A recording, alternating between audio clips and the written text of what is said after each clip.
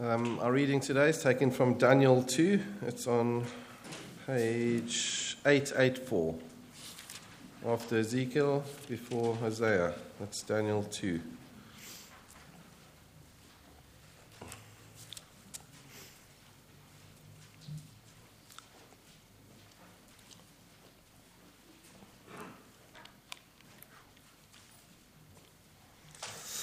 In the second year of his reign, Nebuchadnezzar had dreams. His mind was troubled and he could not sleep.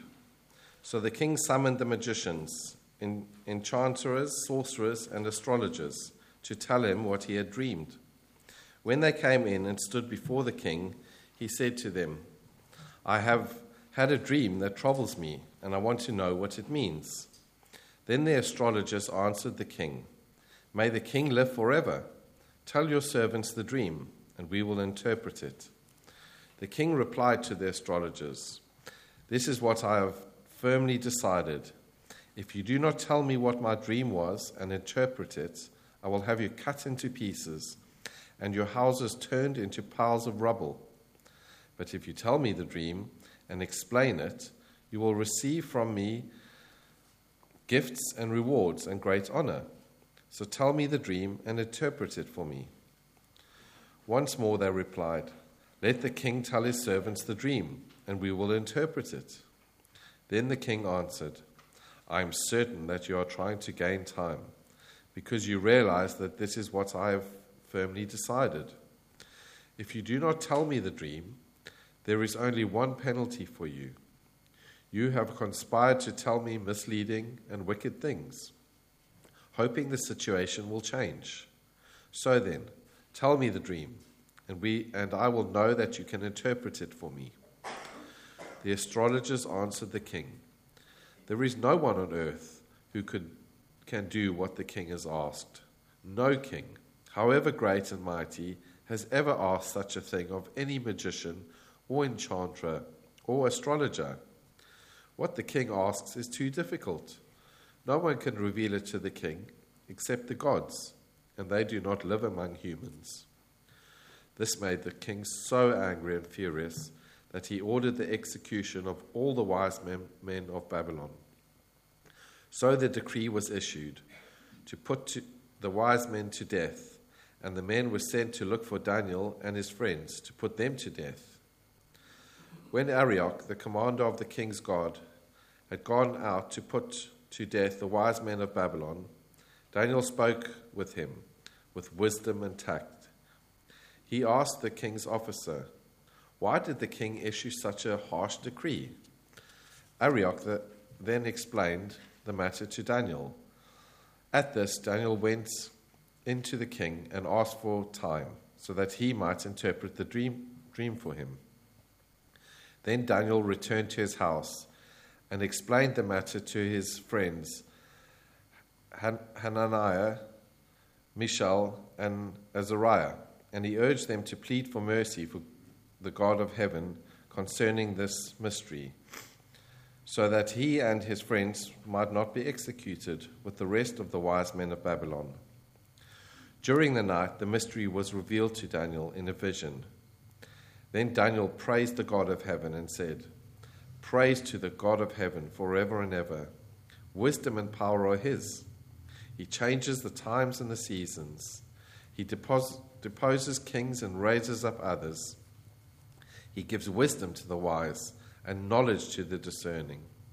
He reveals deep and hidden things. He knows what lies in darkness, and light dwells with him. I thank and praise you, God of my ancestors. You have given me wisdom and power. You have made known to me what we asked of you. You have made known to us the dream of the king." Then Daniel went to Arioch, whom the king had appointed to execute the wise men of Babylon, and said to him, "Do not execute the wise men of Babylon. Take me to the king, and I will interpret his dream for him." Arioch took Daniel to the king at once and said, "I have found a man among the exiles from Judah who can tell the king what his dream means." The king asked Daniel, also called Belteshazzar, "Are you able to tell me what I saw in my dream and interpret it?"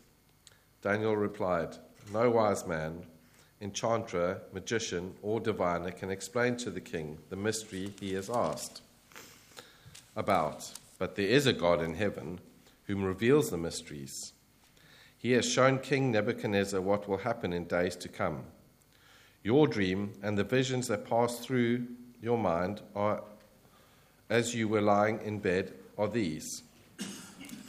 As your majesty was lying there, your mind turned to things to come, and the revealer of mysteries showed you what is going to happen. As for me, this mystery has been revealed to me, not because I have greater wisdom than anyone else alive, but so that your majesty may know the interpretation and that you may understand what went through your mind.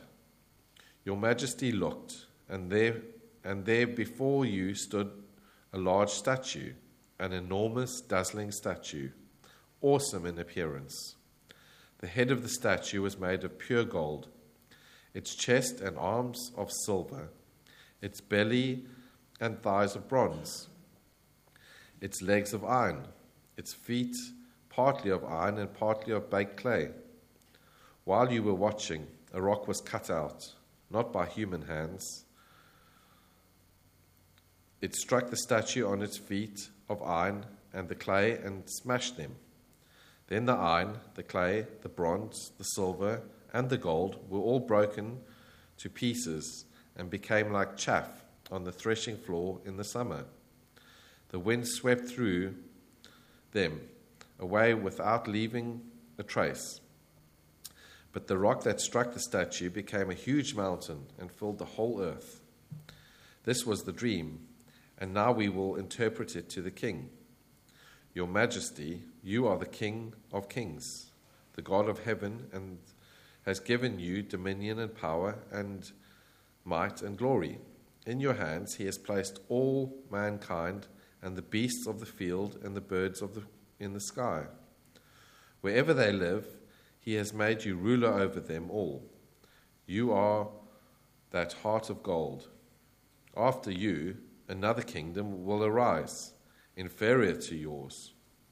Next, a third kingdom, one of bronze, will rule over the whole earth.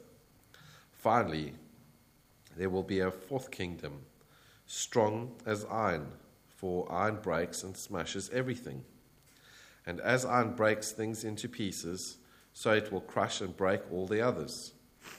Just as you saw that the feet and toes were partly of baked clay and partly of iron, so this will be a divided kingdom, yet it will have some of the strength of iron as in it, even as you saw iron mixed with clay. As the toes were partly in iron and partly in clay, so this kingdom will be partly strong and partly brittle. And just as you saw the iron mixed with baked clay, so the people will be a mixture and will not remain united, any more than iron mixes with clay. In the times of those kings, the God of heaven will set up a kingdom that will never be destroyed, nor will it be left to other people. It will crush all those kingdoms and bring them to an end, but it will itself endure forever. This is the meaning of the vision of the rock cut out of a mountain, but not by human hands, a rock that broke the iron, the bronze, the clay, the silver, and the gold to pieces. The great God has shown the king what will take place in the future. The dream is true and its interpretation is trustworthy. Then King Nebuchadnezzar fell prostrate before Daniel and paid him honor and ordered that an offering of incense be presented to him. The king said to Daniel, "Surely your God is the God of gods and the Lord of lords, and a revealer of mysteries, for you were able to reveal this mystery." Then the king placed Daniel in a high position and lavished him with many gifts on him. He made him ruler of the entire province of Babylon and placed him in charge of all its wise men. Moreover, At Daniel's request, the king appointed Shadrach, Meshach, and Abednego chief ministers over the province of Babylon, while Daniel himself remained in the royal court.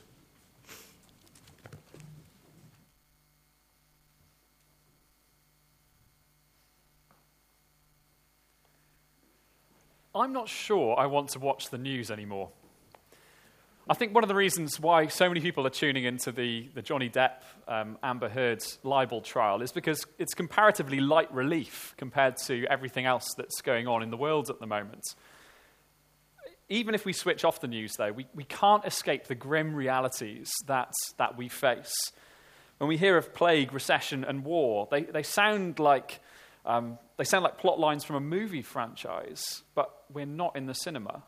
This is real life. Some of us had the privilege recently of meeting some Ukrainian refugees, and I met one such lady last week, and as I said hello and shook her hand, I looked her in the eye and silently wondered to myself, what have those eyes seen? There's something about the grim realities that we face in life that makes us ask big questions. In 2020, the question why was Google searched more frequently than ever before.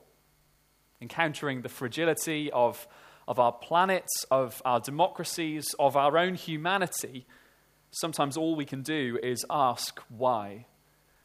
Why is this happening? Why am I here? Why aren't things different? Finding the answers to those questions is not quite so easy. If you type, "why is this happening?" into Google, then you're going to get 3.8 billion results in less than 0.53 seconds. But which of those answers is the right one? If you're kind of breathing in the air of postmodernism, then you're going to say that, well, the answer to the question is, well, the truth is somewhere in the middle. Each one of those 3.8 billion results has their own perspective, their own truth, their own experience. The answer is unknowable. The best we can do is discover our own answer as one needle in the massive haystack of why. In other words, faced with the grim realities of life, asking the big questions, the best we can do is uncertainty and confusion. The answer, it's out of reach. There is no comfort when faced by the grim realities of this world and asking the big questions. That's a cheerful start, isn't it? But chapter 2 of Daniel gives us hope. Chapter 2 of Daniel gives us hope. When we're looking for answers in a crumbling world, this is for us. It's a true story about a mystery revealed. We're going to consider it under 3 headings: the need for revelation, the nature of revelation, and the content of revelation. In verses 1 to 13, we see the need for revelation. Nebuchadnezzar has been reigning for 2 years. He's the mighty ruler over a great empire. Yet as chapter 2 begins, we find him up in the quiet hours of the night, unable to sleep. And in the dark of 3 a.m. in the morning, all his power and all the kind of ceremony that surrounds him doesn't matter. It's all stripped away. He's just a little man troubled by nightmares.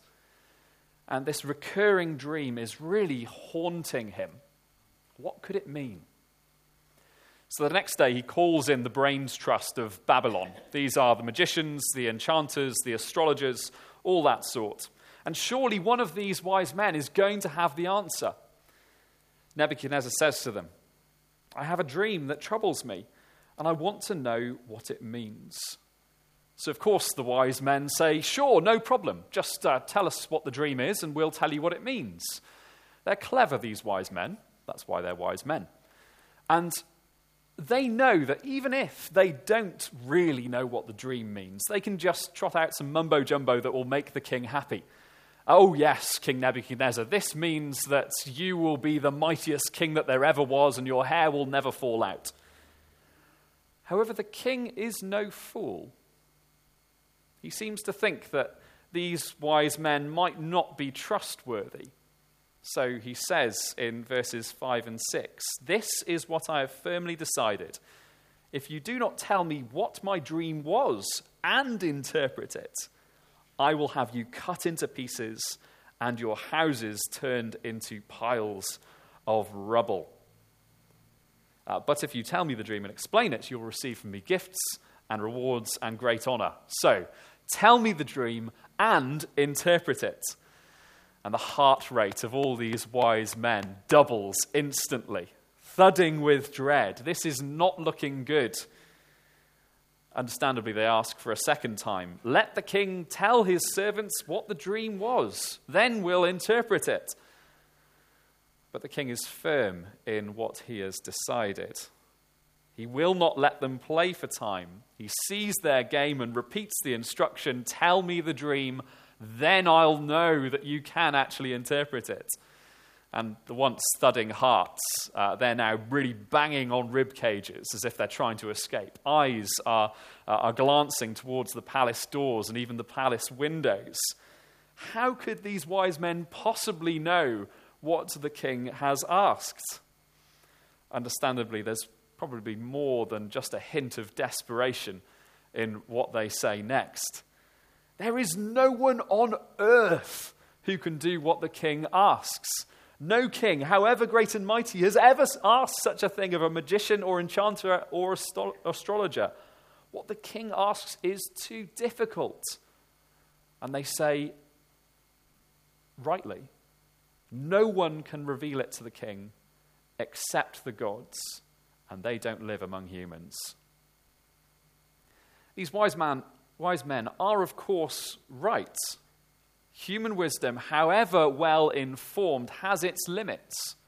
Great and mighty Nebuchadnezzar has been completely thrown by this dream, and so he crumbles into irrationality and cruelty. He immediately orders the execution of all the wise men in Babylon, and sadly that means Daniel too. We're going to pause the narrative there, because verses 1 to 13 are really helpful for us. They expose the fatal futility of human power and wisdom.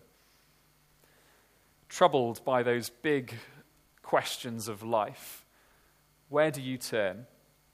Where do you look for answers? We search in all kinds of places, don't we?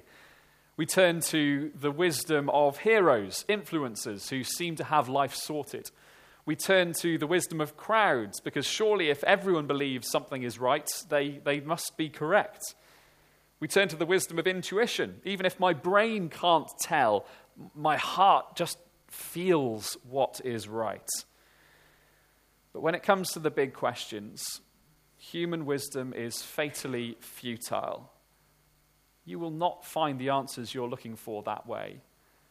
Influencers are only good at appearing to have the answers. Crowds tell you popular truths and popular lies in equal measure. Intuition is always blinded by bias. When we go to these sources of wisdom for understanding, they will respond like Nebuchadnezzar's wise men. There is no one on earth who can do what you ask. Many people as well stake everything on the wisdom of science. I think if Nebuchadnezzar was alive today, he would have called in the wise men of Banstead and they would be the scientists. And science is great at answering questions, especially when they start with the word how. How does our circulatory system work? How do stars burn so brightly? We observe, measure, repeat. We evaluate and conclude results. And because science is so good at answering questions that start with how, some people exalt it as the only valid way of knowing anything. But that is foolish. Let's imagine that you've got a favorite ruler in your pencil case. And it's wonderful at measuring length and width and depth. It's never let you down in a maths test. Brilliant. So you decide that you're going to use that ruler in all the tests that you've got on this month. In history, you write about the dimensions of the podium that Martin Luther King Jr. used for his I Have a Dream speech. In English literature, your review of Mice and Men goes like this: 23 by 17 centimeters. Some of the writing on page 3 is not in a straight line. And in music, your percussion is strong, but that's all you've got. Rulers are great, but there's more to life than what can be measured in centimeters. Science is great, but there's more to life than what can be observed and tested. Just like every form of human wisdom, it is limited. So we need another way to know. All forms of human wisdom are limited. So we need another way to know if we're going to get the answers to our big questions. These verses show us the need for revelation. When we look at verses 14 to 30, we discover this other way of knowing. This is the nature of revelation. Troubled, raging Nebuchadnezzar has just ordered the execution of all of Babylon's wise men. And it's obviously bad news for Daniel and his friends. The stomp of marching boots arrives at Daniel's door. There's an ominous knock, and he opens the door to Arioch, this intimidating soldier of King Nebuchadnezzar, captain, commander of the king's guard. This doesn't look good. He's there to execute them. But here in the story, we get a bit of foreshadowing that Daniel seems to have a wisdom that the wise men of Babylon don't have. Verse 14, if you look at it there in your Bibles, specifically highlights Daniel's wisdom and tact as he speaks to this intimidating soldier. Why did the king issue such a harsh decree? And then to the king himself, as Daniel asks for more time. Such is Daniel's manner, apparently, that the king responds to him completely differently to the way he responded to the other wise men when they were playing for time. In his wisdom, Daniel also knows that the time for panic is actually the time for prayer. So he gathers together with Hananiah, Mishael, and Azariah. The wise men had rightly said, no one on earth can give the answer that the king was looking for. So Daniel and his friends plead to the God of heaven in verse 18 for mercy. I think the fact that Daniel urges his friends to pray shows the high priority that Daniel put on prayer in his life. We're going to see this in other points in the book as well, and we would do well to emulate it.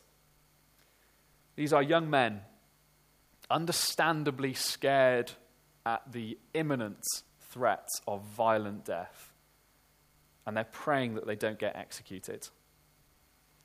But later that night, this mystery is revealed to Daniel in a vision. So he rushes into his friends and says, "Eureka, I've cracked it. See how clever I am." He doesn't do that at all, does he? He gives all the credit to the God of heaven. Verse 20, "Praise be to the name of God forever and ever. Wisdom and power are his. He changes times and seasons. He deposes kings and raises up others. He gives wisdom to the wise and knowledge to the discerning. He reveals deep and hidden things. He knows what lies in darkness, and light dwells with him. I thank and praise you, God of my ancestors. You have given me wisdom and power. You have made known to me what we asked of you. You have made known to us the dream of the king." Wisdom and power belong to God. Wisdom and power are given to people by God. And centrally, he is the one who reveals mysteries. So, receiving this revelation from God, Daniel goes into the king. And after granting him more time, after waiting for an answer to the dream that had been troubling him night after night, Nebuchadnezzar asks for the third time in this chapter, "Are you able to tell me what my dream was and what the interpretation is?"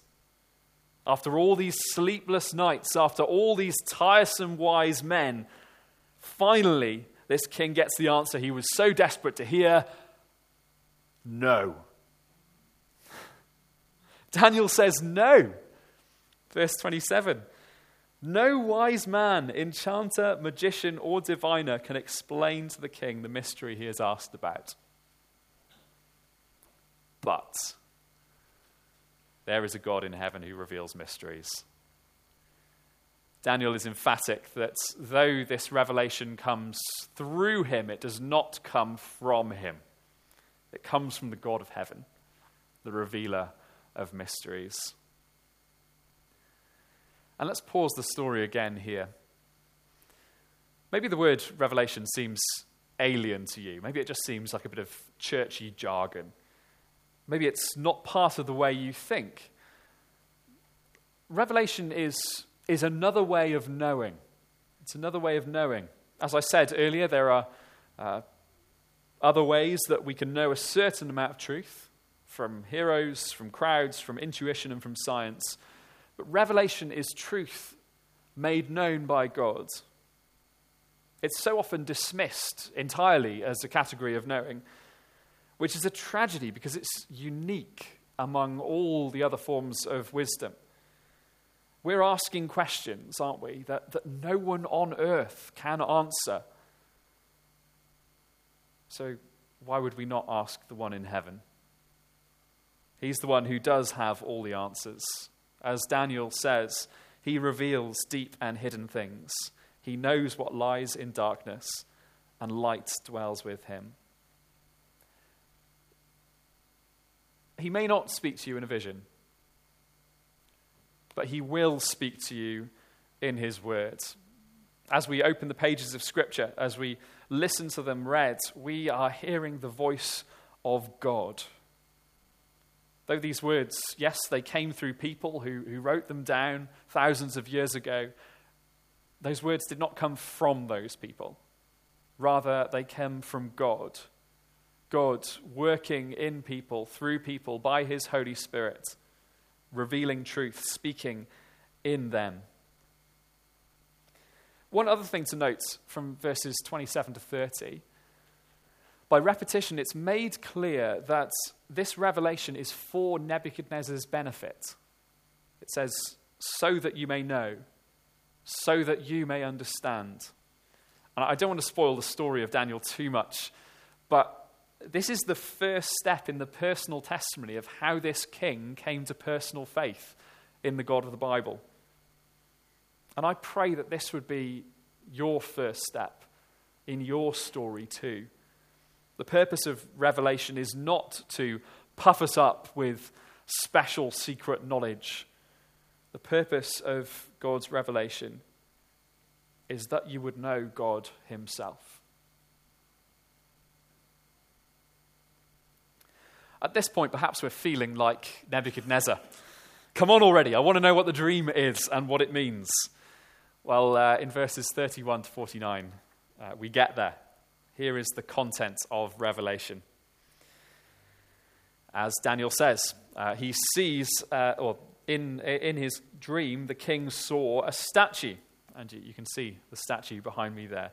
Such statues were not uncommon in the ancient world, but this one was gigantic and it was dazzlingly awe-inspiring. As you can see on the screen behind me, there are 4 parts to the statue. So at the top, you've got a head of gold. There's a silver chest, bronze belly and thighs, and then there are iron legs, and at the feet it becomes iron mixed with clay. The gold and silver, that suggests wealth. The bronze suggests strength and power, as does the iron. But the kind of mixture at the bottom implies that there is a fundamental weakness here. And this becomes really clear in the next part of the king's dream, because he sees a rock that is not shaped by human hands, and it strikes the feet of iron mixed with clay, The whole thing comes crumbling down, smashes into dust, and the wind blows everything away. Not quite everything, though, actually, because the rock remains, and it grows and grows and grows into a mountain that fills the entire earth. It's quite the dream, isn't it? Well might the king be troubled by it. So Daniel explains what it means from verses 36 onwards. The four-part statue refers to 4 human kingdoms, successive human empires. Nebuchadnezzar and Babylon, they are the head of gold. Verse 38 recognizes the might and power of King Nebuchadnezzar, although it also points out that that just comes from God. The silver chest and arms, that's the kingdom that will follow Babylon, although it won't be quite as strong. Daniel then says that the bronze belly and thighs, that refers to a kingdom that will rule over the entire earth. And then there's the legs and feet of iron mixed with clay. That refers to a kingdom with the strength of iron, yet divided and mixed with fragility. It is appropriate to think of these 4 parts as 4 specific real kingdoms in human history. So obviously Babylon, and then you've got the Medo-Persian Empire that followed, then you've got Greece that came after that, and the Roman Empire as well. The descriptions do fit strikingly. But we shouldn't limit this vision as if it implied only to those human kingdoms. They're actually relevant to every human power that has and ever will existed. They're all destined to fall. We're reminded of that crumbling fragility every day. But in verse 44, Daniel's interpretation turns to the rock and the mountain. Let's read that. In the time of those kings, the God of heaven will set up a kingdom that will never be destroyed, nor will it be left to another people. It will crush all those kingdoms and bring them to an end, but it will itself endure forever. I think we know that the rock that smashed the feet of this statue in the time of Rome is, of course, Jesus Christ. As the rock was not cut by human hands, so Jesus was not of human origin either. And as the rock becomes a huge mountain, so Christ began God's everlasting kingdom here on earth. He died to win a citizenship of forgiven sinners, and he rose to welcome in people like you and I into his kingdom. One day, this mountain will fill the entire earth. That's referring to the time when Christ returns and brings God's kingdom in its fullness. It will be a new world that never crumbles, and everyone will bow to Jesus as the undisputed King. Every other human power will be like dust in the wind. As Babylon, Medo-Persia, and the rest are nowhere to be seen today, so all human empires will fall. Google, Amazon, Facebook won't be around for long. The US, China, and Russia won't rule for long. They are all temporary blips. But the rule of Christ will fill the earth forever. Over every inch of creation, Christ declares, mine. And so, through Daniel, the king has the answer he was looking for. So Nebuchadnezzar bows, giving praise to the God of gods and Lord of kings. He also promotes God's servants, Daniel as ruler over the province of Babylon and his friends as high-powered officials too. The way this is worked out, it almost seems like God has been ruling all along. The human power and wisdom of Babylon has been shown for what it really is: fragile, futile. And so here's the conclusion that we're all meant to draw from this true story from God's word. Here's the message in one short sentence. If you're thinking about what Daniel chapter 2 means, here it is. Only God reveals, and only God rules. Only God reveals, and only God rules. Why do we need to know this? Because as Christians, we are surrounded by statues like the one in the king's dream. Monuments to human power and wisdom. On the one hand, confronted by such power, we can feel small, insignificant, and vulnerable. Surely the church is about to be consigned to the pages of history under the swelling tide of popular opposition. If the world can't stand God, how can I stand for him? On the other hand, seeing the cracks starting to appear in these statues of human power and wisdom, that can also be unsettling, particularly when we see what's going on in the news. Those are cracks, aren't they? As the world around us shows signs of crumbling, will we fall along with it? We all go through times where life feels fragile personally. Will we crumble? In both cases, not at all. Whether you're currently faced with the illusion of human power or the reality of crumbling human power, know that only God reveals and only God rules. The Lord Jesus has come and is coming. If you are with him, you have something solid to hold on to. Even if your retirement portfolio starts to plunge just years before you're set to retire, even if your health deteriorates, even if death takes those you love, you have something strong, lasting, and forever that will never be taken away. That is yours if you are in Christ. This is the answer to the big questions. Why am I here? Why is this happening? Why aren't things different? All of history, all of your life is about Jesus building an everlasting kingdom that will never crumble. Are you playing your part in the building of that kingdom? That is a labor that will last. Let's pray.